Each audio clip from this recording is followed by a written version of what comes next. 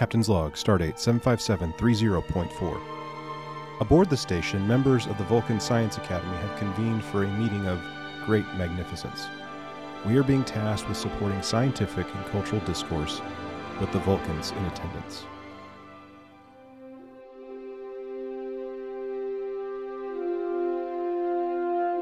This episode of These Are the Voyages is dedicated to peace and long life.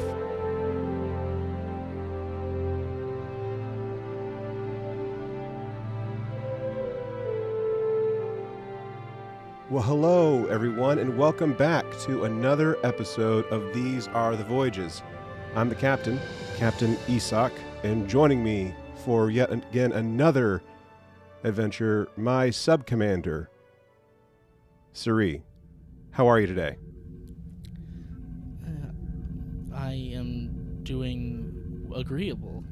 You are agreeable to this meeting. I am agreeable to this meeting. I am agreeable to this meeting as well.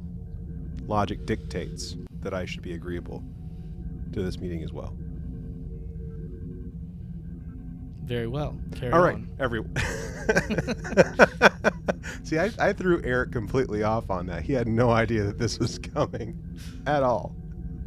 So everyone, in all seriousness, welcome to yet again another adventure here on the podcast. I have, of course, am the captain, Captain Chase McKinney, and joining me as always is my number one, Lieutenant Commander Eric, or Sub-Commander, whatever he wants to be tonight. It's up to him.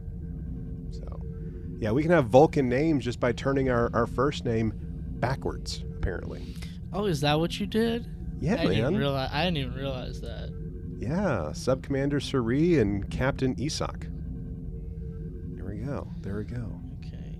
So, anyway, everyone, if the title of this episode didn't give it away, tonight we're going to be talking about, our favorite pointy-eared friends, the people that are out of their Vulcan mind, the Vulcans. And anyway, before we get into that, how have things been in your corner of the Alpha Quadrant, my friend? Solid. Okay. As opposed to not solid, I guess. As opposed to liquid or gaseous. Right? There we go. Things over here have been solid. Well done. Well done. I'm just curious, with you being like a mathematician, and you eat, sleep, breathe, all the things math, do you get like random things in like your like algorithms, like with like whether it's Facebook or it's Instagram or any social media account for like random how to do math problem type reels or videos or anything like that? No, I don't. Man, I have been getting... Whenever I'm talking about math, I make sure to muffle my phone so it can't hear me. Because it is totally listening. Maybe I should turn it off right now, you know what I'm saying? I mean, it's listening to you. It's scary how you don't even search for something. You just talk about something, and then all of a sudden you start to see ads for that. It's weird. It's quite weird, actually. Yes, it is. So, I don't know if, I don't know what the deal is, but I have been getting, almost nonstop, these reels or, stories or whatever we want to call them, depending on, the platform that you're using. And it's how to solve, SAT math problems. And I'm like, first off, I'm too old to take the SAT. I guess I'm not. I guess I could take it, but, for it to actually count for something, I'm too old to take the SAT. I mean, yeah, if you're going back to school right now, they probably the school probably wouldn't ask you for your SAT scores. No. Right. No. But it's like the most random stuff. I'm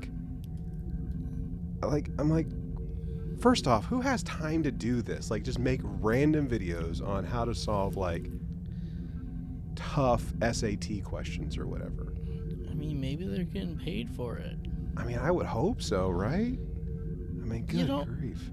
Honestly, I think it might be fun to go back and take the SAT or the ACT now, right? And just see how well I would do on it. I mean... go back and take the GRE again and see how well I would do on it now.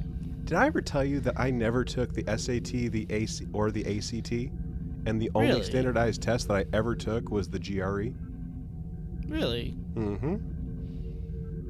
Your college admission didn't ask you for the ACT, SAT? Nope.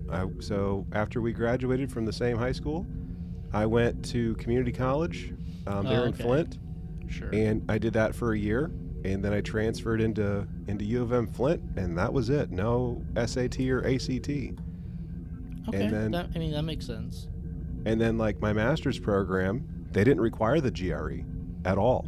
So they're like, like as long as you were above a certain threshold, like with your GPA, they wouldn't require it. But if you're below a certain one, they're like, you got to take it, type of thing. So I was fortunate to not have to take it, but to get into my doc program, they made me take it.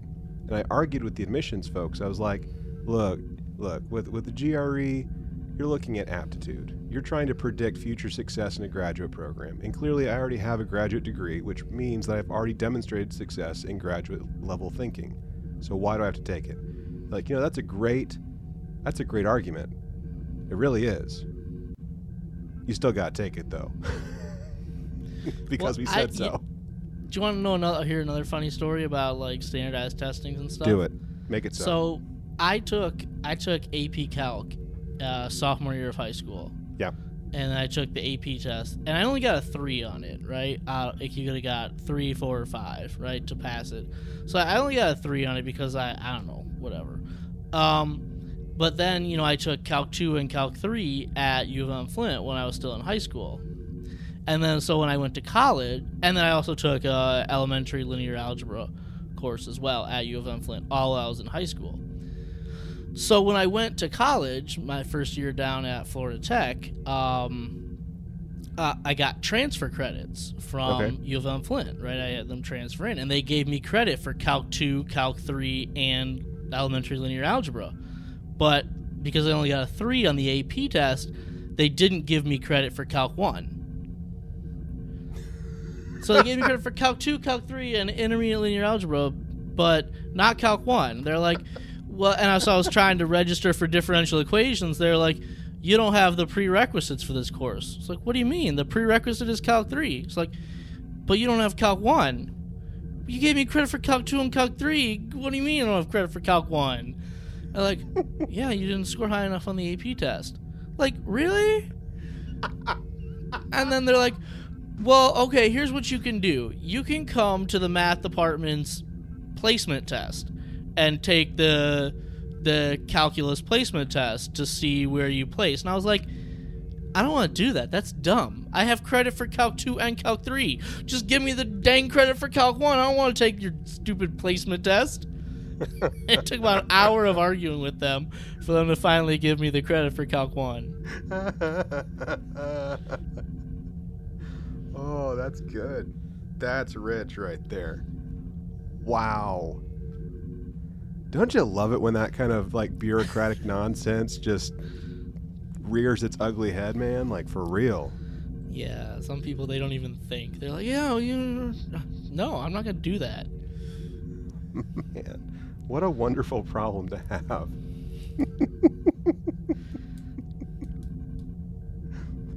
Oh man, your AP result's not good enough. But the fact that's asinine right there. That's just asinine right there. Yeah, it was. Wow. Wow. Okay. But yeah, like I've been getting like these like these random videos just like pop up everywhere. And I mean like there's part of them that it's kind of fascinating to watch this person just like so like easily just answer some of these questions. Like some of it like kind of comes back, like high school was half a lifetime ago by this point. Probably. And it's kind of scary to think about that, right? Yeah. And I'm like, yeah, I kind of remember doing something like that at one point in one of those classes with one of those teachers. But like, it's been a minute. That was a half a lifetime ago, and I'm not a math guy.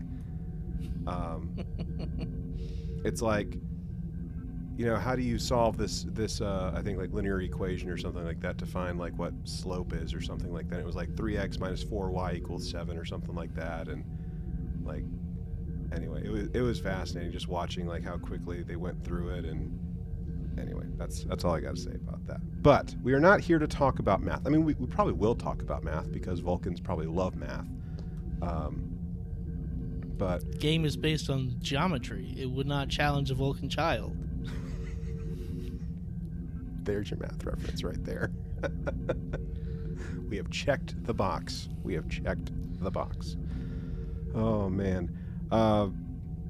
Anyway, so I say we go ahead and just dive right in and get into it. Let's do it. Let's do it. So, not too long ago, Eric, and people in Listenerland, we had an episode on Klingons. I think was like one of our first like real dives into aliens and alien culture within the Star Trek universe of sorts, the Star Trek future of sorts. And we had a pretty fun conversation. I mean, like, there's a lot of rich stuff that came with the like Klingons in general. Klingons and Vulcans themselves have been around for essentially the same amount of time. Like from like a series standpoint, like they were both present in the original series, and they've continued to prevail through virtually every iteration of Star Trek for the most part. So, with this being around the time of First Contact, if you haven't listened to our First Contacts ? Episode, go ahead and give that a listen as we talk about alternate ? First Contacts that we've seen on screen, highlighting things such as like Vulcans and Ferengi, among others. But we're gonna give some love to those pointy-eared folks, those green-blooded individuals that Bones just loves to egg on, for crying out loud, and that is our very old, long-standing allies, the Vulcans. So, Eric, to me, whenever I think of Vulcans, apart from Mr. Spock and Leonard Nimoy, I like Vulcans just kind of go hand in hand with Star Trek as far as I'm concerned. I mean, I don't know about you. Yeah, I would think that they're probably the most iconic Star Trek species, right? Fictional species in that universe. Probably just because we had Spock as our main character on the original series, and then he was a huge character, and then in all the movies in the decade that the movies were coming out, he played a large role in all of those movies. Very just iconic species. Absolutely. Yeah, and of course Leonard Nimoy, rest his soul. He was the one that was instrumental in really developing and carving out like what Vulcans were and like what their culture was and all sorts of different things. Like, he was the one that spelled everything out, much the same way that Doug Jones is the one that's really developing and teaching other people how to play Kelpians on like Star Trek Discovery, for instance. Yeah, when you think about it, like everything, especially like let's just say Doug Jones for a second, everything he does with the Kelpian is like basically has to be modeled by the others. Like, I'm thinking about like the way he walks and the way he's like swinging his arms with his like hands kind of out, and then he's behind him. Like when we got Su'Kal in season 3, like that's exactly how the actor who played Su'Kal was walking as well. So everything that Doug Jones did became the model for all the other Kelpians, and I think that's the same thing, with Leonard Nimoy and Spock. Every sort of like body language, every sort of movement, every sort of facial expression kind of became the template of this entire fictional species that was created. Yeah. Everybody, in a sense, tried to emulate him. Yeah, Bill Irwin, I believe, is the one that played Su'Kal in Discovery, and like I remember seeing Bill Irwin interspersed throughout like shows like Law and Order SVU, playing Benson's psychiatrist or psychologist or whatever at different points. He's done other things as well too, but like there's this association, there's this expectation that the originating actor of something is going to have a lot of say in terms of how future portrayals are going to go. And like we were saying, like, you know, that's what happened with Leonard Nimoy. You know, when he was first hired on, even in the original pilot, I think that the story goes that he was supposed to be like originally like a Martian or something, and that there were notes that came back and that he looked too much like the devil or whatever, and like, you know, Midwestern homes and, you know, Bible Belt homes weren't going to be too thrilled with seeing like some kind of satanic kind of figure coming into their living rooms or whatever. So notes were kind of changed to make him a little, I guess, more family friendly, if you will, making him more him half human as opposed to this Martian type of thing. Yeah, that just seems so crazy. Like, okay, he's got pointy ears and his eyebrows are pointy, and he's got a little funny Caesar-style haircut. Like, that's like in the 60s. That was like, oh, Middle America couldn't handle that look. That's hilarious. I mean, it's true though. I mean, oh yeah, and like, I mean, we saw it in The Cage where, you know, Leonard Nimoy was very much a different Spock than what we got following the second pilot with Where No Man Has Gone Before, and even like the rest of the series and the movies, where, you know, we had a Spock who was much more in touch with his emotions in the original pilot compared to more, I don't know, playing it close to the vest, if you will. Yeah, but I think Spock is still a pretty big character, even in that original pilot of The Cage. 100%, yeah. Even the performance like was essentially like reused. Whenever we get to like the Menagerie, for example, which was basically a clip show from the original pilot, for the most part. But anyway, like with the Vulcans, right? Like we know that. Actually, maybe we don't know. You know, maybe this is your first time. Like, you just came across some random Star Trek show. You know nothing about it. Maybe you don't know. I don't know. But you know, Vulcans are these very highly logical, low emotion, not without emotion, just low emotion creatures from planet Vulcan. Their origins could be from somewhere else. I know it's alluded to by Spock in I forget the name of the episode, but where he's saying like we could have originated from these folks generations ago. The oh my goodness, I think it starts with an E. Is this coming to mind at all? No. Wow. Okay. You say something while I'm gathering my thoughts. Okay, well, the Vulcans, they come from the planet Vulcan. Yes. Which is pretty close to Earth from what we understand of the Star Trek space charts, right? Stellar cartography. It's a desert planet. You know, Vulcans physiologically have adapted to, you know, prosper on this desert planet. Right, we know that they can withstand intense temperatures. They have a double set of eyelids, right, and inner eyelids and outer eyelids for the high sun, which is kind of funny when you think in like Star Trek Picard, Commodore O has got her really stylish shades on. Yeah, her Ray-Bans, right? Yeah. So here's what I was trying to remember. So Spock theorized that Vulcans might have been descendants from the Aritans, so from the episode Return to Tomorrow. Okay. So that was it. Okay. But yeah, Commodore O and her Ray-Bans. Yeah, but she was only half Vulcan, right? That's yeah. No, but as you say, people often say Vulcans have no emotion, which is not true. Vulcans have emotions. They've got emotions just like humans and other species do. It's just they work hard to suppress them. That's right.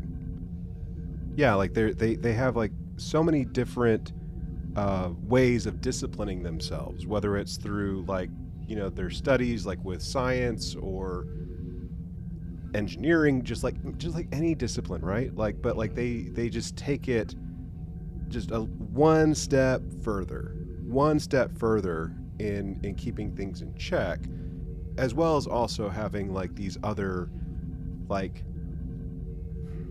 spiritual practices of sorts, these guided meditations, these casting off of sorts, like this expunging, right? This casting away of emotion, much like Spock, where we found him really at the beginning of the motion picture, was in the process of doing that.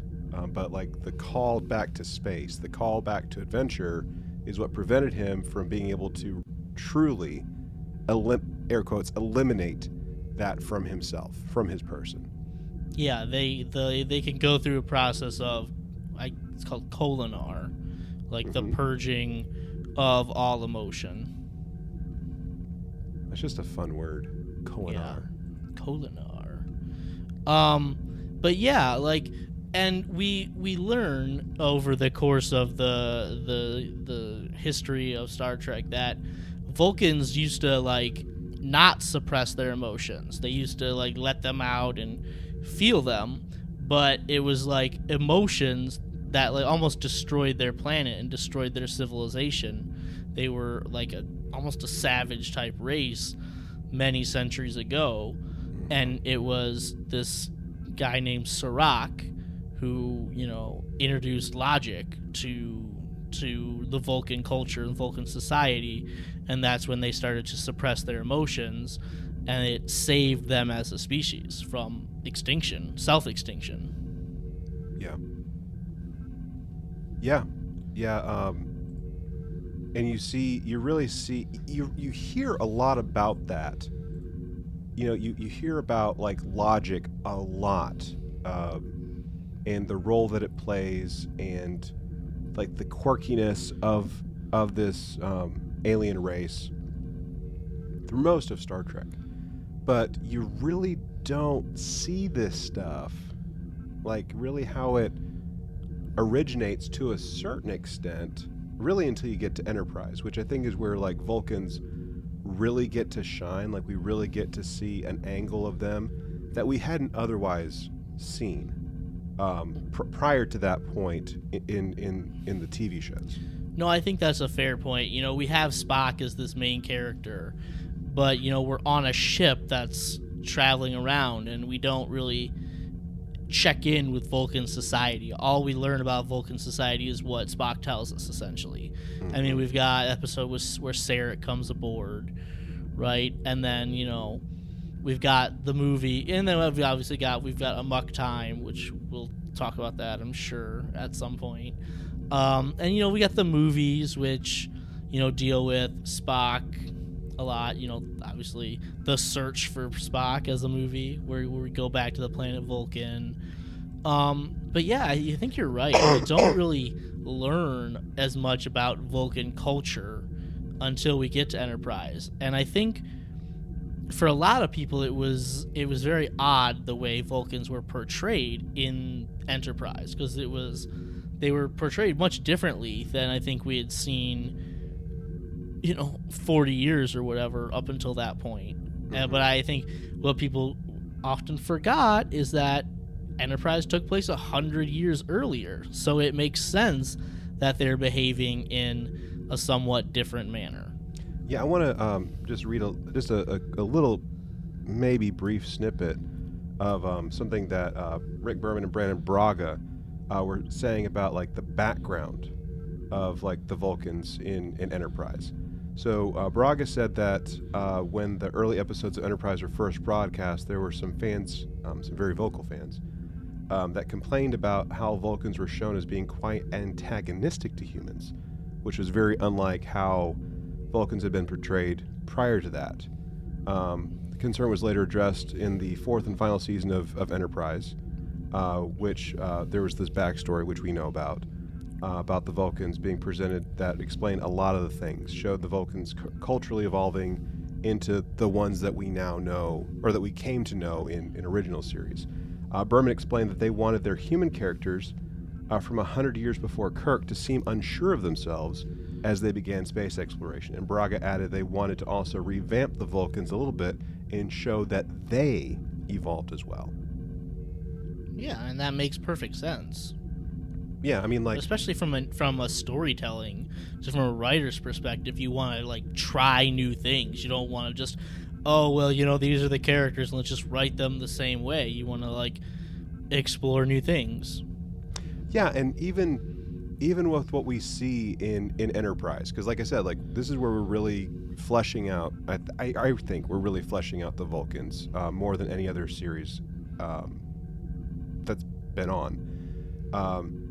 Is that even when we, like the pilot episode where Archer is so pissed off at the Vulcans for holding him and his dad back, basically. Like, my dad should have seen this Warp 5 engine become a reality. And, dang it all, it was your fault.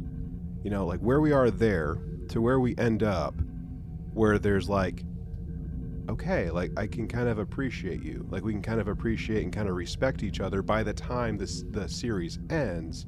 That's like very satisfying, especially for fans that have been around for a minute that have, loved the Vulcans, like of TOS, like mainly because of Spock. But like it's so highly satisfying seeing that trajectory that the species and the characters have been on.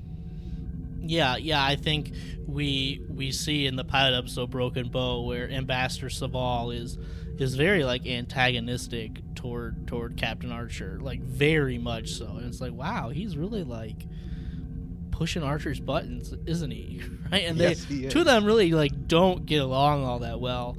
Right. But then you see in this season 4 like 3-part storyline where at one point Ambassador Saval says to Trip, Commander Tucker, he's like, I've really grown to like Captain Archer, and I have a strong affection for him now. and Tucker's like, really? You did a hell of a job of keeping that to yourself. And Saval's like, thank you. I'll take that as a compliment.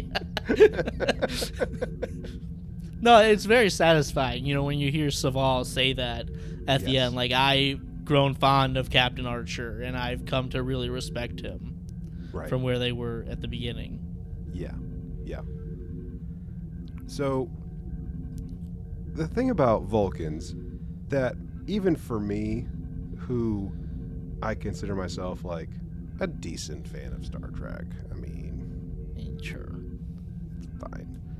Like, even for me, I have just a wee bit of a hard time kind of buying what they're selling at times when it comes to how the Vulcans are seemingly related to like 13,000 different species in Star Trek, right? Like Romulans, okay, I'm picking up what they're laying down on that. Andorians, that's a little bit more difficult. And then like the Remans with the Romulans, that means that like it's like a freaking like what 6 degrees of Kevin Bacon with the Vulcans, for crying out loud. Like they're somehow like related to all the folks. Are they? I don't know. I'm just saying, man. Like there's like so much going on, right? Like with the Romulans for one. Like there's like a common ancestor in there somewhere, right? And like I seem to recall, I could be, I don't know, I could be way off on this, but like I seem to recall that there's some kind of distant relationship even with the Andorians, despite the antagonism. Hey, I seem to recall there was a Next Generation episode called The Chase, where Picard's archaeology mentor, went on a quest, and they found that like all like humanoid life in this part of the galaxy shared one giant common ancestor, which is why they all basically look the same. Next thing you know, freaking Klingons and Romulans will be related to each other. Yeah, whoa. That might be a bridge too far. I know. That's why I said it, to get a rise. I do what I can. Man. I'm here for the lols. You know what I'm saying? Not the Android lol. The LOLZ lols. The lols. The Z. Yeah. Anyway. So Vulcans, right? Like we just got done celebrating. However y'all. Did you celebrate First Contact Day somehow, Eric? I did. I watched the movie. I got Raquel to watch it too for the first time. There and we I was go. like, put your phone down. She's like, I'm trying. It's like, put your phone down. She tried to pick it up right at the scene when Lily walked into the observation lounge. I was like, put your phone down right there. This is the best part of the movie.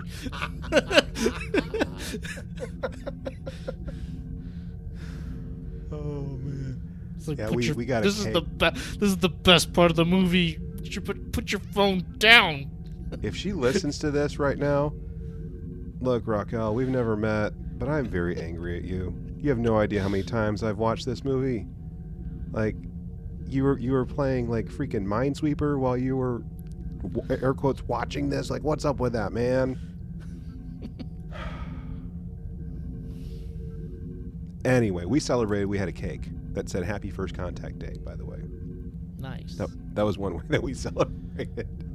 And I made sure the kids wore their Starfleet, Star Trek stuff to school, and I had to teach that day, but I still wore like my Star Trek polo to teach that day. And my wife, God love her, she didn't realize what day it was immediately, so she ended up putting on like this Star Wars shirt. It was like Darth Vader holding like a Mickey bar, like on a Disneyland ride or whatever. And I'm like, you're really gonna wear a Star Wars shirt on like one of the holy days of the Star Trek fandom?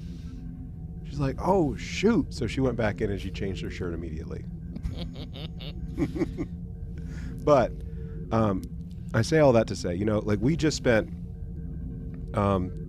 just recently we were celebrating, we were talking about First Contact, and yeah, we did an episode on it not too long ago.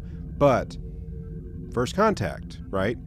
Like, we couldn't have had First Contact without the Vulcans. The Vulcans and humanity go together like squawk on chicken, like white on rice, we go hand in hand. Like, we are each other's, I would say each other's like oldest allies for the most part when it comes to like interstellar relationships. Definitely closest allies, right? Yeah. I think, the two of them are at the heart of the founding of the Federation. Yes. Like, at its core. Yes. Which, without getting, I'm going to jump timelines a little bit, but like, they were there in the beginning, and, like whether it's the Vulcan Science Academy, the High Command, like there's this sharing of information. Like, we've grown together, like they kind of helped us, go a little bit deeper into the ocean that is the wider universe or whatever.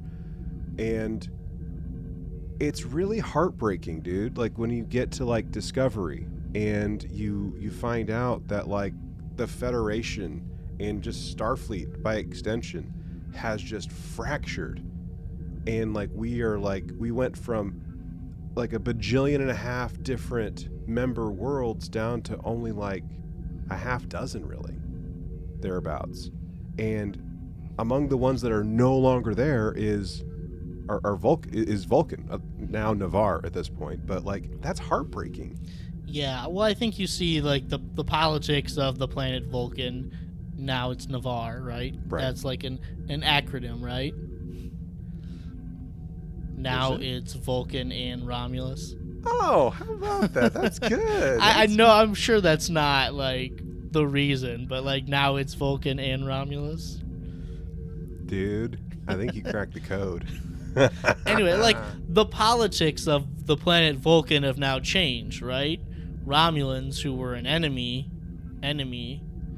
of the Federation, are now integrating into society with the Romulans. But I also seem to remember like there was an experiment that the Vulcan or the Navarre scientists were doing to like create some other type of warp drive without dilithium, and they they thought they caused the burn because of it, right? And so they felt like the Federation pressured them into it, and that was kind of what hurt relations. Yeah. I seem to remember that's what happened. Yeah. It was like, what's the saying? Wrong place, wrong time type of scenario. Like they were doing their own research. Like they were just, nerding out on Navarre, right? And the cry that shattered the universe happened, and it was just highly coincidental, which just fractured and just deepened the wound that much more. Mm-hmm. But the thing that I like about, I think I like about Vulcans is just the fact that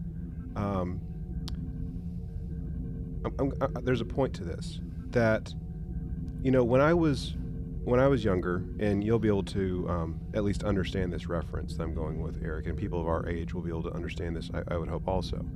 But when we were younger, when we were in like elementary school, Power Rangers was a very, very, very popular show when we were children. And the Blue Ranger was the one that I always like connected with the most. Like he wasn't he wasn't the Tommy or the Jason. Like he wasn't like the out in front leader. He was the support person. He was the one that was kind of like coming at it from a different angle, who was able to invent things, to provide different perspectives that the charismatic ones probably didn't. Not that there's anything wrong with the charismatic folks.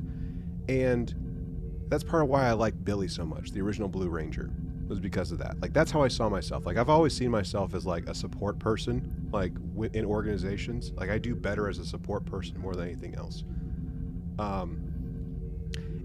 And that's the Vulcans, I would say. Not that there aren't great leaders. There are fantastic leaders with Vulcan, with people of Vulcan and just the Vulcan characters that we've met too. But like, I see this complementary relationship just coming out so very, very well in the storytelling that we see on screen. That while we have like the charismatic types, like the Kirks, the Pikes, we haven't really seen much of April, but just pick any charismatic type of individual, even Janeway, for crying out loud. We have this great support structure from like these brains, these people that are very logical, very rational individuals that bring this perspective that is so very much needed, whether it's with Spock, Tuvok, pick anyone. What do you think about that with my rambling? I think that's a good point. Is like, Kirk is the charismatic leader, the true alpha type. Like, I'm gonna take charge of any situation. But you need that rock beside. If you're gonna be that person, just like completely gung ho, you're gonna need that rock beside you. Somebody who's not gonna get rattled by anything. Somebody who you can turn to and rely on if, heaven forbid, you screw up in your charismatic gung ho-ness. Right? Which I think happens. Shall we look times. to Exhibit A, the undiscovered country? Yeah. And Kirk, as much as Spock might drive him crazy sometimes, and as much as Spock might drive Bones crazy sometimes, they both know they both know that that he's gonna be there, and they can rely on him to be that steady hand beside him. Yeah, and I think Janeway has the same thing. Like, her and Tuvok have had a long relationship, right, in the past, and I think Janeway knows that he's going to be that steady hand that she can turn to. Yeah. And I think you see that develop in Enterprise too.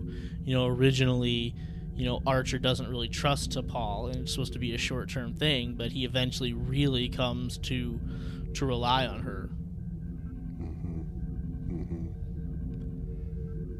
Yeah, I've actually been rewatching Voyager, and I'm like, man, this is a good show. Like this show doesn't get enough credit, man. Like I actually just got done watching one of my favorite Voyager episodes from season 1, Heroes and Demons. I think that's just a fun little adventure. Whether you like if you like Beowulf or not. Beowulf, right? Yeah. I just think it's fun. Like, the doctor gets to go on a little away mission to the holodeck. It's fun. It's fun. But yeah, like there's something about like having this this I don't know how else to put it. I guess just like this really good representation that all types of personalities are welcome, right?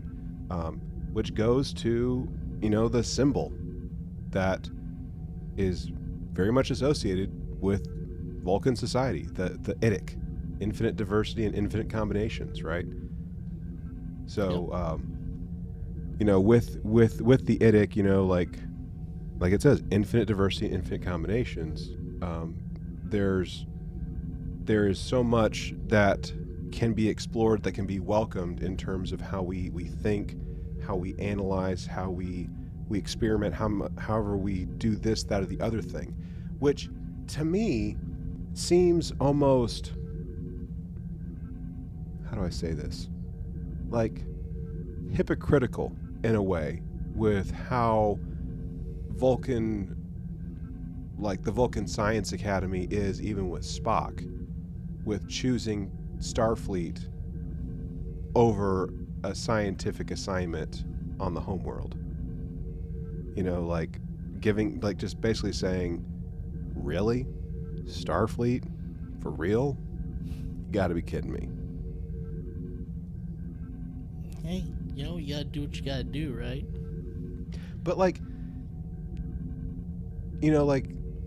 But I mean, we know in Star Trek 2009, yeah, Spock chose to go to Starfleet because essentially the Vulcans insulted him, right? And he needed to like stand up for his mother, his human mother, right? Now we have no idea if that's what happened in like the Prime timeline, right? Because at that point things have already changed, because we have the ship come in, the Nero ship. I forget what it's called. The Marauder, maybe. Yeah. So who knows if that's what happened in the real timeline. Right. Well, I mean, like, he's half human, so I mean, we know that he's going to be older than, I would think he'd be older than like Kirk and Pike, because like, he's like, what, close to like 200 or something by the time of like Next Gen? Is that right? Well, I know that Sarek is like 202 years old when he dies, right around in the episode Unification. Mm-hmm. So if Spock's father is 202, how old does that make Spock, right? 150? Maybe. Right? And then like what happens like with the Hobus Star and everything, that's like 15, 20 years after Unification 1 when he passes. So yeah, maybe like 170-ish by the time that happens. Yeah. Give or take. So, anyway, we're getting in the weeds with this. Let's talk about some of the more notable Vulcans that we've come to experience at different stages, different points in this Star Trek future of ours. So obviously we have Spock. That goes without saying. And we just mentioned Sarek, so Spock's daddy. Yeah, he was Ambassador Sarek. He was the Vulcan ambassador to the Federation. And I know we also mentioned T'Pol, who was around about 100 years prior to the adventures of Kirk and company in the original series, who was originally part of the High Command, who was essentially supposed to be like a spy, like a chaperone of sorts with the NX-01 Enterprise crew of Archer and company. My purpose on this mission is not espionage. Right. Right. Wink, wink. Very awkward winking. Yeah, I'm not here to spy on you, man, at all. I mean, pay no attention to this tricorder right here that's collecting it. It's fine. It's fine. Vulcan star charts, what? So yeah, we have that, and we'll talk. We can talk about like Tuvok and a few others, in like Savick and Valeris here in a minute if we want to. But look, man, Vulcan's got needs. You know what I'm saying, bro? Pon far, as in pon far out, yo. We know we got this thing that we find out in the original series where Vulcans have a little something that's got to go down or up, depending on how you look at it, every 7 years. Oh, wow. Wow. Yeah, that just happened. Pon farr. And there's also essentially like some arranged marriages of sorts, which we find out too with this lady named T'Pring. Good old T'Pring, who we meet in, of course, Amok Time, which I know you had teased a little bit earlier. So I'll let you take the lead on Amok Time. Since Amok Time. Amok Time is one of my favorite original series episodes. It's Sure. fantastic. It's the season 2 premiere, depending upon which watch order you have for it. I don't know if it was actually the first one to appear on TV, but if you watch it on like Amazon Prime or Netflix, it's season 2, episode 1. We learned that this Pon farr,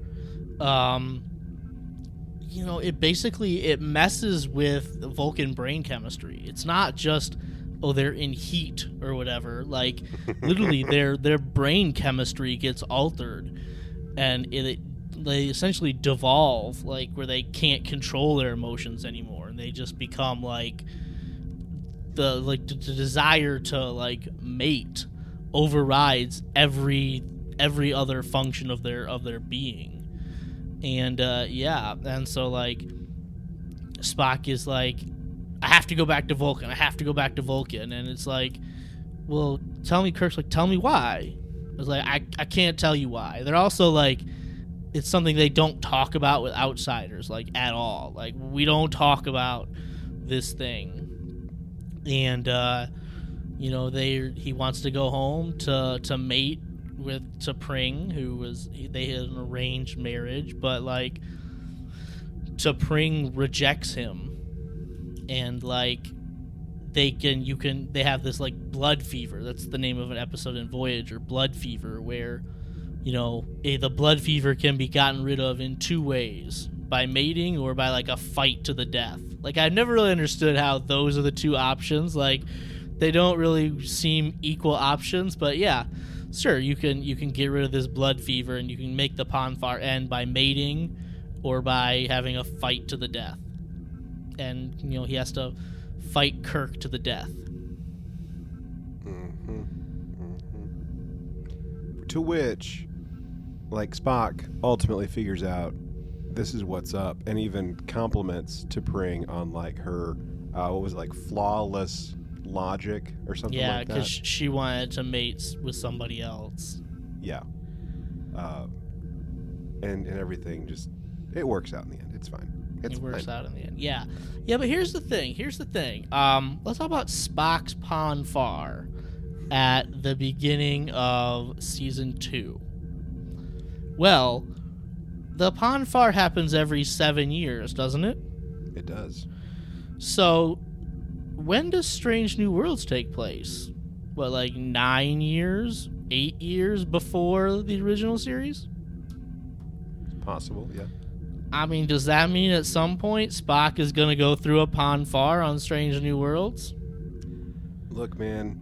There was a lot of like sexy time stuff in that trailer that we got for Strange New Worlds. I know I wasn't going to call you out on it, but like some of the group text action that we've had, you had pointed that out. Like, man, there's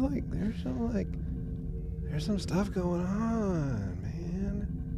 I hope this isn't gonna all be like sexy Not time. that I'm not a prude or anything, but like, do we need this much sexy time in Star Trek?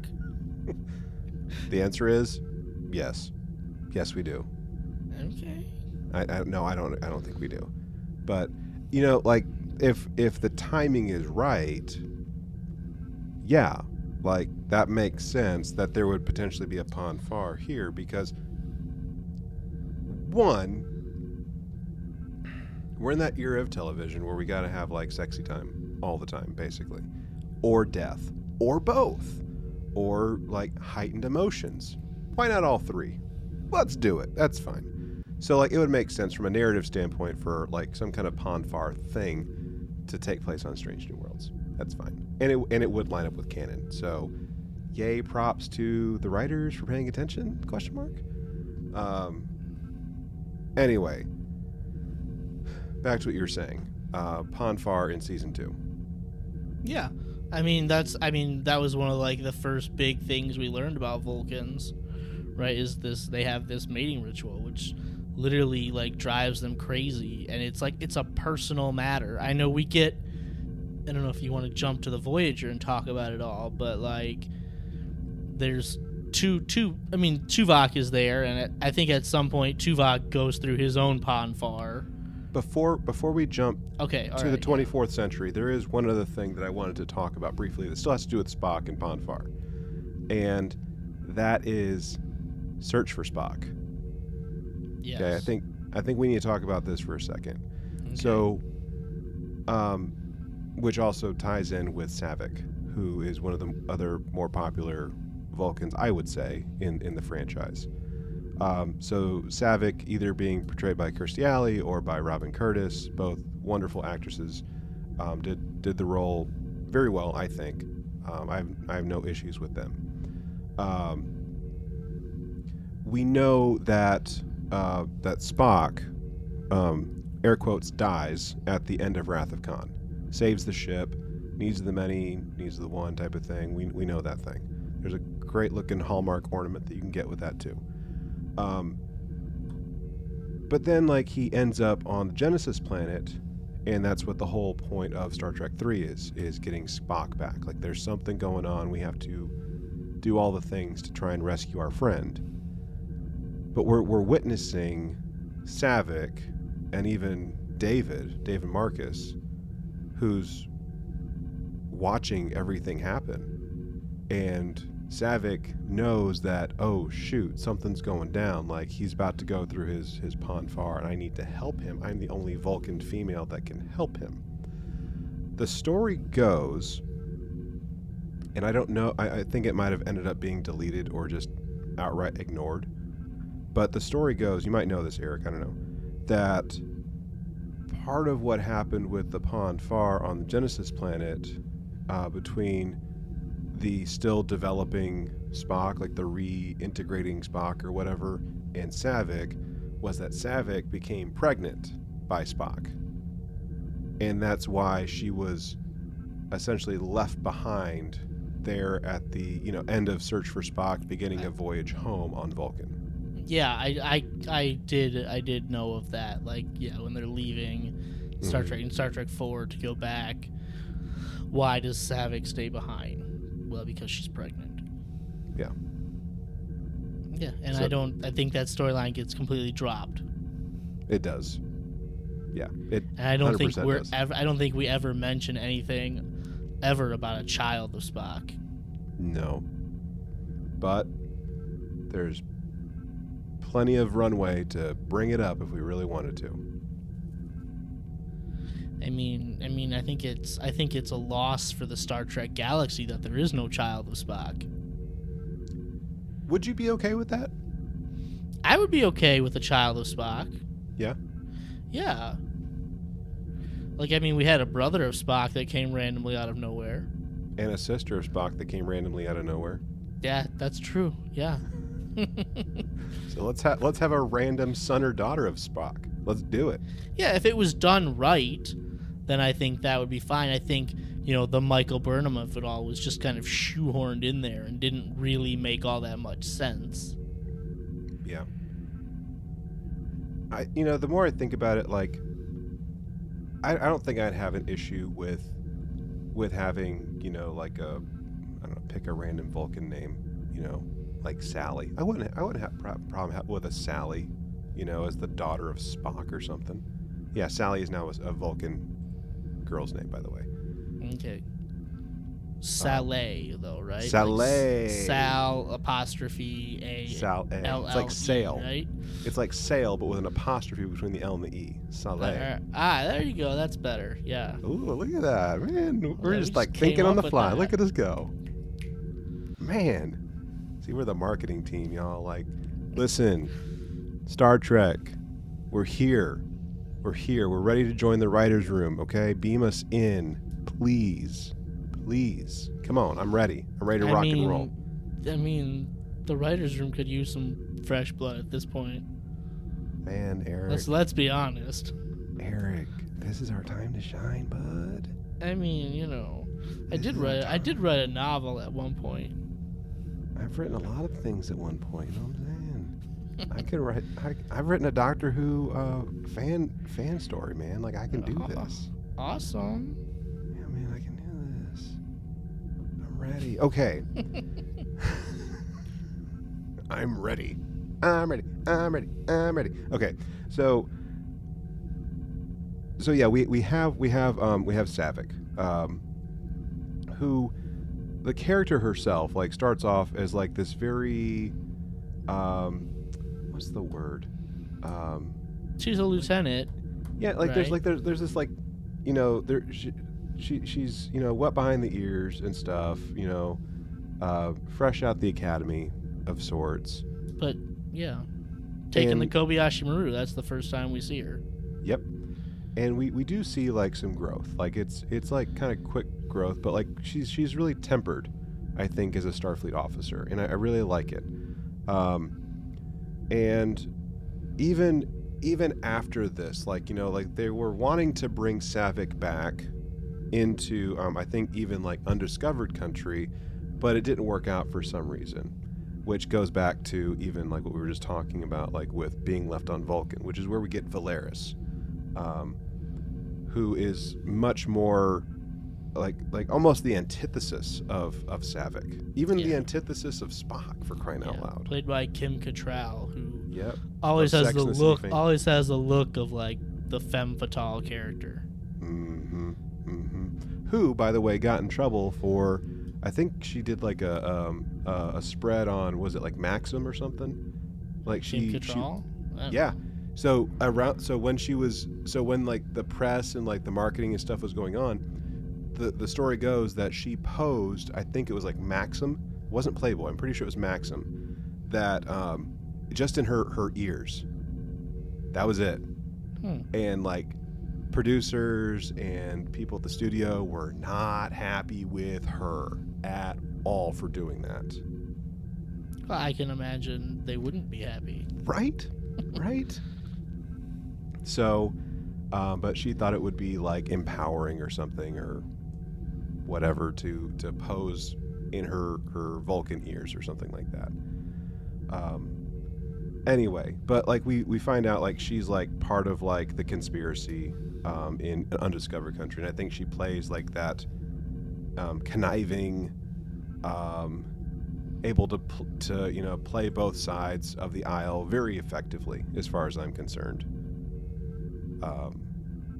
So who's supposed to, in all seriousness, like, is supposed to take over for Spock on the Enterprise. Like, he is grooming her, and she just straight up betrays the brother man. Can you imagine that, dude?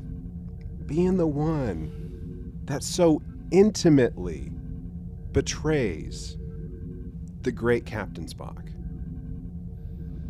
No, I can't imagine wanting to do that.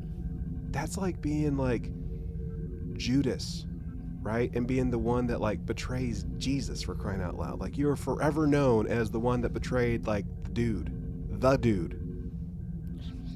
Okay. Anyway. I mean, So this is random, but was Valeris a full Vulcan? I could have swore she was. I know, because, which I thought, I don't know, maybe I'm just remembering wrong, that she, like, betrayed them because she was part Romulan?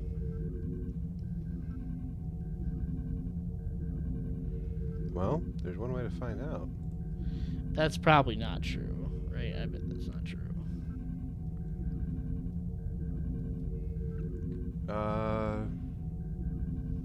No, she was straight up Vulcan. Okay. I don't know where I got that idea.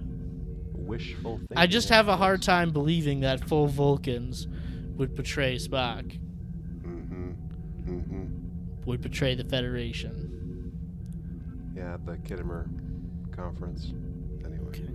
But let's jump ahead. Let's go. Let's slingshot around the sun or whatever, and go forward in time instead of back, and let's talk about our boy Tuvok.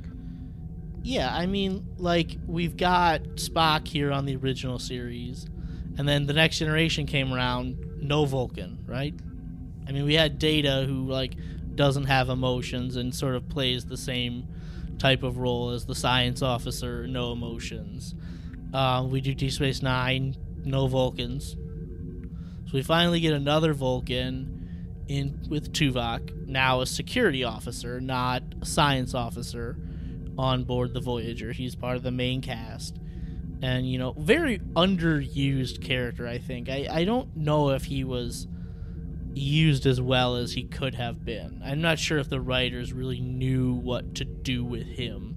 In the same way they really didn't know what to do with Chakotay after, like, they integrated the crews. Very underused character.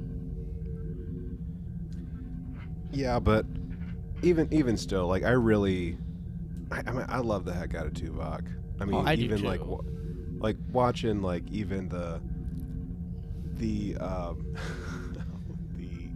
what is it? The annoying, it's not even antagonistic, just the relationship, I guess, that he has with Neelix, much like it's pretty Odo fantastic. has with Quark. It's fantastic, and, like, just even much later. Actually, it's when Neelix is leaving. Yeah, right? he does. Yeah, I'm gonna get you to dance, and Tuvok sticks his foot out and just, like, slowly wiggles Wags it back and yeah. forth, like, once. Yeah. There's something so refreshing about Tuvok, and I can't quite put my finger on it. But I mean, like, even like I said earlier, like, I started a rewatch of Voyager, and I'm in season 1, almost in season 2. But just rewatching these first season episodes, and, like, where everyone is kind of landing, as we move towards the end, and just, like, how he handles investigations, like, just so well. Like, I get that it's the writing, but the actors got to do something with it too, right? Like when Tom Paris is having to relive a murder that he didn't commit every 14 hours, and he's having to, like, really get down to it, and even Tom's like, so you're telling me that your entire argument was based on the eyewitness account of a dog? I mean, like, come on, like, Tuvok did that so well. And just, like, how willing he is. Like, there's just, I don't know, like, I love Spock, but I feel more connected to Tuvok more than anything. Well, I also think, that we have 7 seasons of Tuvok. Sure. Whereas we have 3 seasons and 6 movies with Spock. Yeah. There's just a lot more time that you spent with Tuvok. Yeah. I mean, even T'Pol is fun to like learn about, like, and even the trajectory that she's on as well. But Tim Russ does a phenomenal job portraying Lieutenant Commander Tuvok, not Lieutenant. It drives me nuts. He's wearing Lieutenant Commander pips. In season 1, yep, and in the opening credits, he's lieutenant, but he's definitely wearing Lieutenant Commander pips. Yes, he is. He doesn't get promoted to Lieutenant Commander until, like, early season 4. Weird. Yeah. It's weird stuff. But anyway, so we've talked about, just I guess like general impressions about the Vulcans. We've kind of touched a little bit on like some of the cultural stuff, some of the, I guess maybe like some of like the significant moments.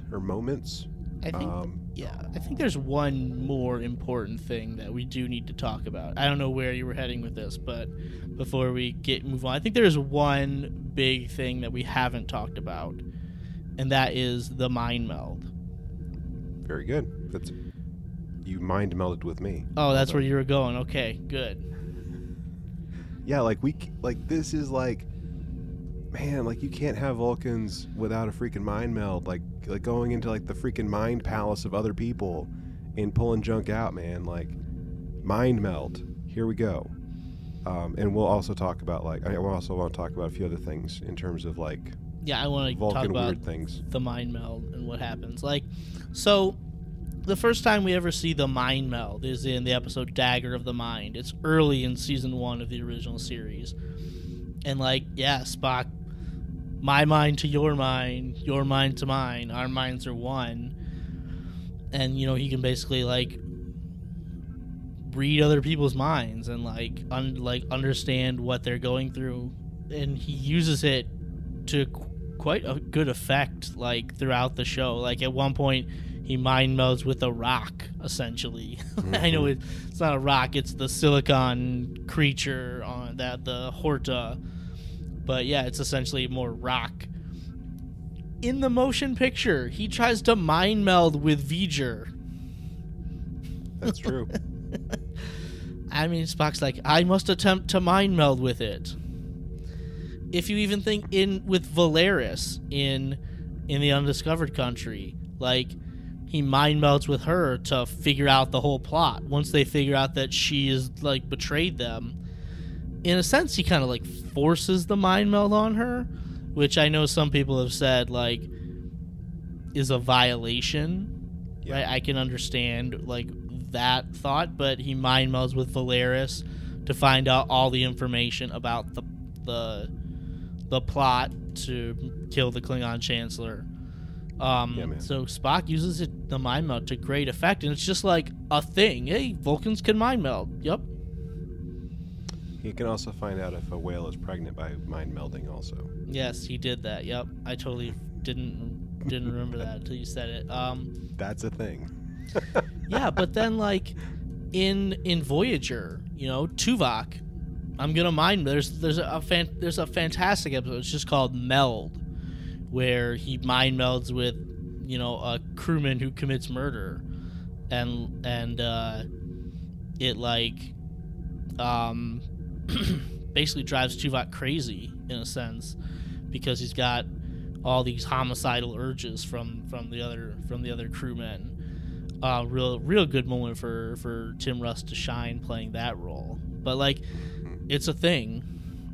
In The Next Generation, Picard mind melds with Sarek, right, to help Sarek get through some negotiations. And yeah. Picard essentially goes crazy because of all the violent images and impulses that came from Sarek's mind, which by extension becomes a very beautiful moment, beautiful opportunity, really, for Spock, who had a very complicated relationship with his father, one that was becoming more distant, more strange as the years went on, especially there by the time unification came along. The fact that Picard is I melded with your father. I'm not going to do the quote any justice, but give me I want to give you the opportunity to touch your father's mind, basically, and have a mind meld, so that there could be some kind of repair of sorts, some kind of one final connection, with Spock's loved one, regardless of how the relationship was. And that was really nice. I really liked that touching moment that Picard was able to provide Spock by having had a prior connection with Sarek. Mm-hmm. But I guess the point where I'm driving home is mind meld. It was just a part of the Vulcans. It was just something that they could do, right? And it was just yeah, Vulcans, they can mind meld. No big deal. And then this goes, now we get to like Enterprise, where we had already talked about, like, Vulcans were portrayed very differently in Enterprise than they were before. And Yes. one of the things is like, mind melding is very taboo. It's like something that it's like, it's not a common practice. And if you come across Vulcans who mind meld, they're like outcasts from society. Yeah. Well, and not only that, but like it's this going back to like that idea of like the violation. Like this was something that T'Pol, right? Like she was on the negative end of receiving a mind meld gone wrong, right? Mm-hmm. And it like wreaked havoc with her. Like she had to like really like double down on trying to keep herself square. And it was a minute before things really started to like resolve themselves. But like, yeah, like the mind meld, just like logic with Serac, you know, like it was something that they had to really practice and discipline themselves with. It wasn't just like some innate super duper magical power that they had. Like we're led to believe, right?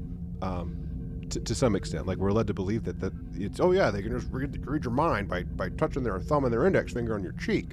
No, like they had to like really study this and understand it and like move past like this taboo, air quotes, taboo practice of like a century and a half or many centuries prior to TOS, before they were able to, you know, really do what they do now and make it safe for other Vulcans and other species to be able to experience a mind meld. Yeah, and I think on that point, like T'Pol was on the bad experience, the wrong end of like a violation, and we get the idea that like these people, they didn't know how to mind meld properly, like they weren't, like they didn't do it right in a sense. They were being careless or they weren't disciplined enough. And eventually it causes like a brain disorder or like a disease almost of the mind in Vulcans called Panar syndrome. And we get this really pointed story, I think, in season 2 of Enterprise in this episode called Stigma, where I'm pretty sure this is Star Trek's like criticism of like the AIDS epidemic in the 80s, where like the Vulcans looked at mind melders and said, you are undesirables in our society, and if you're gonna mind meld, well, this sickness, this brain disorder is just that's your own fault. You did it, and you got it, you shouldn't have got it, and you know, sucks to be you, but too bad. And like they weren't even trying to like look for a cure, find a way to help these people because they saw them as such stigmatized. And I really do think that this is Star Trek trying to like portray the AIDS epidemic. Like they were sort of looked at as like, well, you know, you engaged in this like taboo behavior that you shouldn't have been doing, and you got this disease. Well, it sucks to be you. We're not going to help you. Yeah, I think it can certainly be. I think the AIDS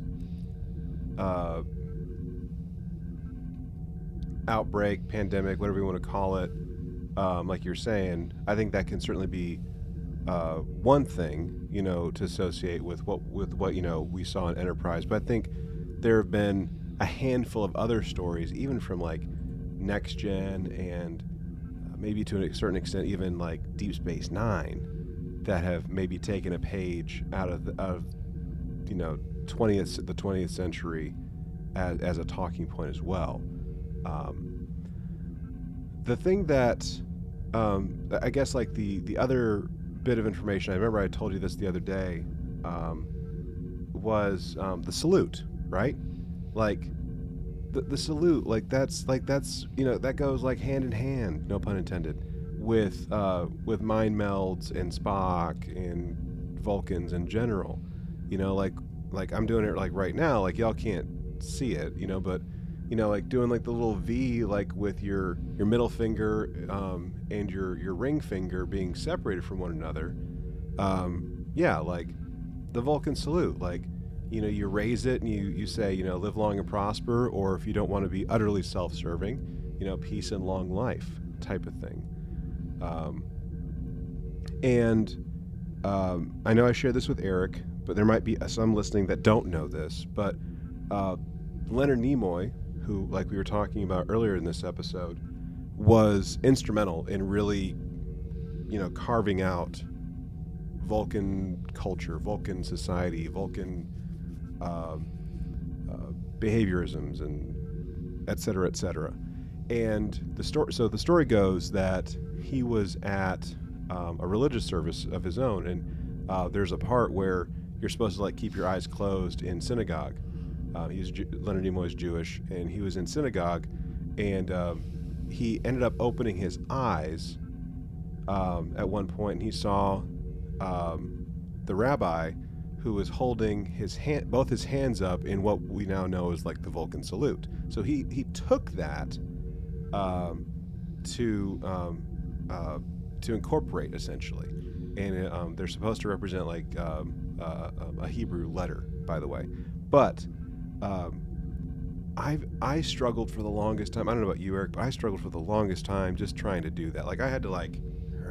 Yeah, I had to pull my fingers apart. I can do it pretty easily with my left hand. With my right hand, I have to like bend and then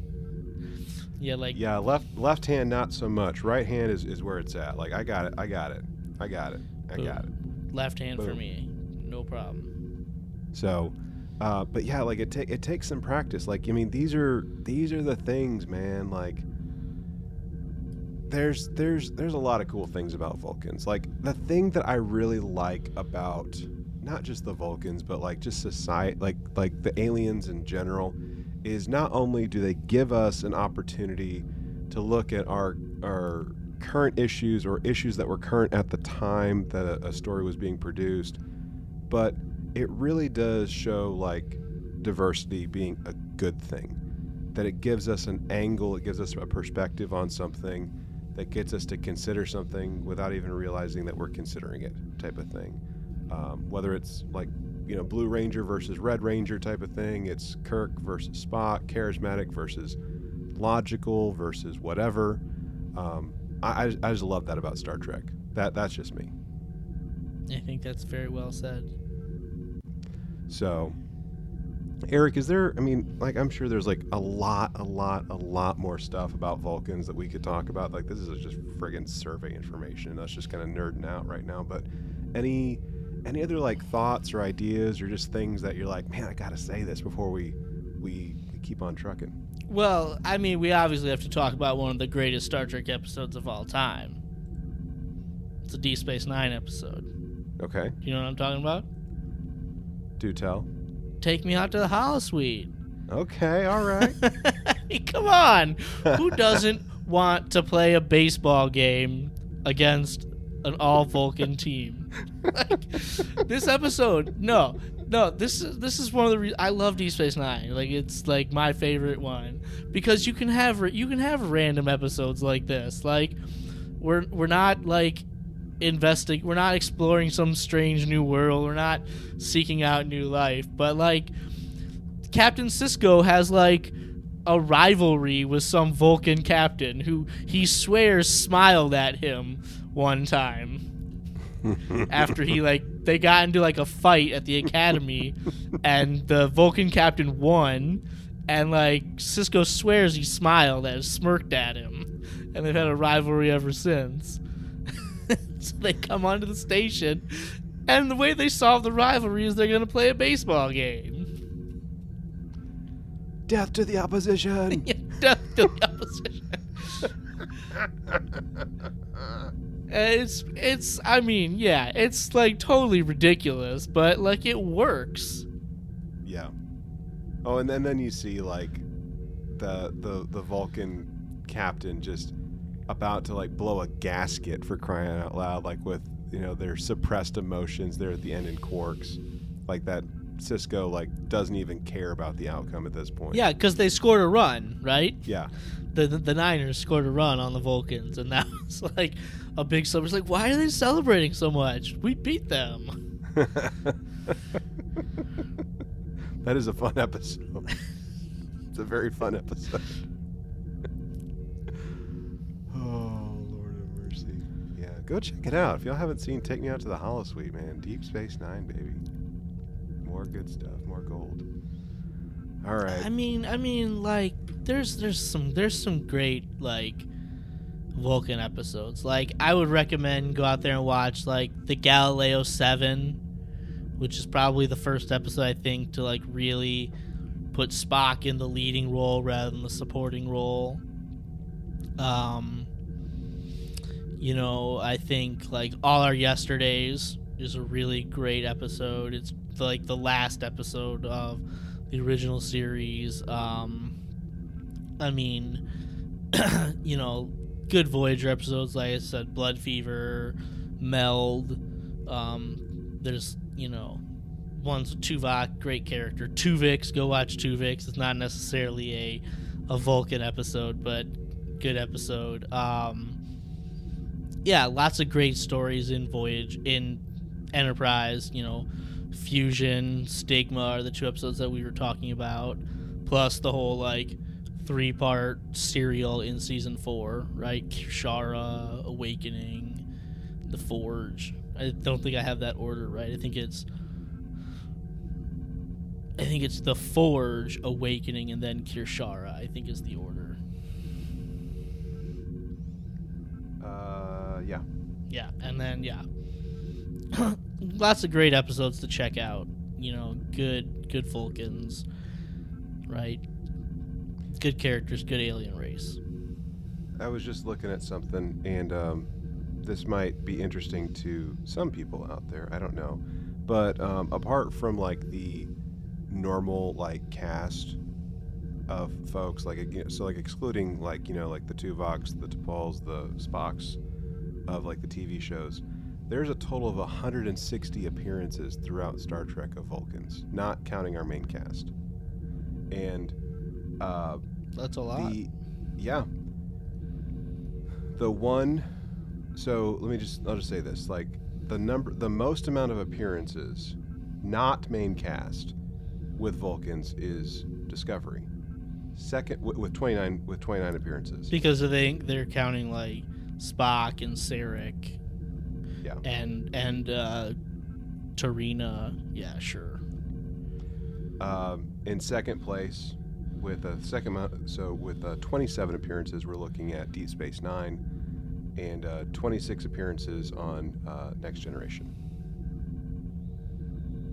Can't really remember that many Vulcan appearances on Deep Space Nine. I mean, I'm sure they're there if it says. I would think Enterprise would have a lot, because you get like the the monastery episode, all the episodes with Ambassador Saval, right? You got all the episodes with like the Stigma and the Fusion and things like that, and then like T'Pol's husband, right? T'Pol gets married. We just totally brushed over that. That's a thing. That's a thing. T'Pol got married.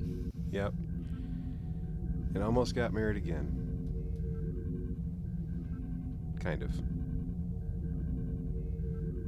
We'll leave that alone. Yeah, okay.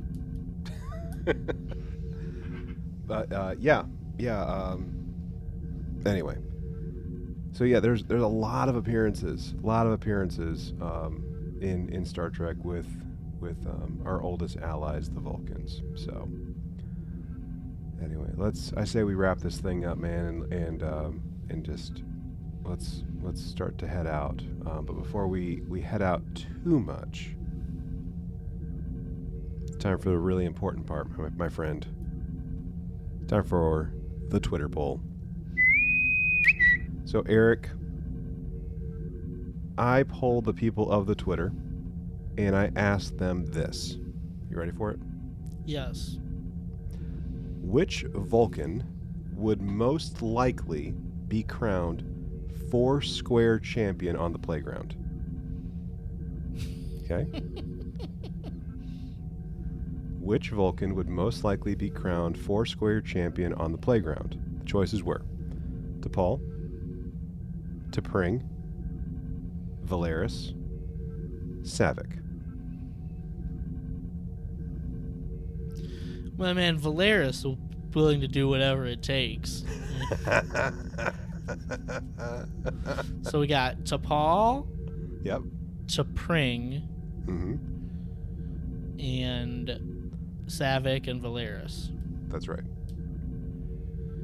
My guess is that T'Pol wins this just because she's like the biggest character. But man, Okay. I think Valeris is like the cutthroat. I'm gonna do whatever it takes to win this thing. That's my pick, Valeris. Your pick is Valeris? Yes. Okay. Let's go to the results then. So in fourth place with 7.7% of the vote, we have Saavik. Okay. Okay. Coming in third place with 23.1% of the vote, T'Pol. Okay, man, we're coming down to T'Pring and Valeris, my dude. What's it gonna be? What's it gonna be? What's it gonna be? No pressure. If you get this right, this will be That'd be like four. what? That'd be four in a row that I got Four in right. a row if you get this right. Okay. Man. Okay. Here we go. Let's look this up. Let's see. So the runner up with 30.8% of the vote, T'Pring. Which means 38.5% of the vote went to Valeris for being most likely to be the four-square champion on the playground. Nice, nice. I'm getting better at this. Well done, my dude. Well done. Yeah. Well done. Tapped into the Twitterverse. Apparently. All right, Eric. Well, thank you so much, my man, for the conversation and nerding out, talking Vulcan stuff. Anyway, everyone out there in Listenerland, like, what are your thoughts on the Vulcans, man? Like, do you connect? Like, is there something about, like, the Vulcans that you just connect with? Like, maybe you connect with them more than you do, you know, the humans or the Klingons or even androids, whatever it might be. Can an android really do a mind meld? That's what I want to know. You know what I'm saying? Yeah, just because you studied Vulcans doesn't mean you can mind meld. It's probably not even a mind meld. Like, you just probably have, like, some, like, juice in your fingertips that you're just doing, like, a hypo spray with. You know what I'm saying? That's what I think it is. Head canon accepted. Anyway, we'd love to hear from you. Check us out, trtvpod.com. You can learn more about us, learn about the show, ways to support us, connect with us. You know, we would love for you to share the show with your friends, with your Star Trek friends, even your Star Wars fans, your Stargate fans, your Farscape friends, your whatever friends, your sci-fi friends. We'd love that. Anyway, learn more about us at trtvpod.com. Leave a show idea there if you want to, or comment, stuff like that. Otherwise, if you want to, you know, send us a note, send us an email, you can do that. Open up hailing frequencies and enter in coordinates to trtvpod@gmail.com. You can also send us a voice-only transmission to 817-752-4757. Remember, there's a 3-minute limit, so be quick about it. Finally, if you do want to mail us something like, I don't know, the plans for a conspiracy with the Kinnemer conference, that's fine. Like a boot, that's cool too. Or just a blue flower that Spock holds, that's cool too. P.O. Box 2455, Azle, Texas 76098. Everyone, thank you so much for tuning in, and as always, remember to boldly go and make it so.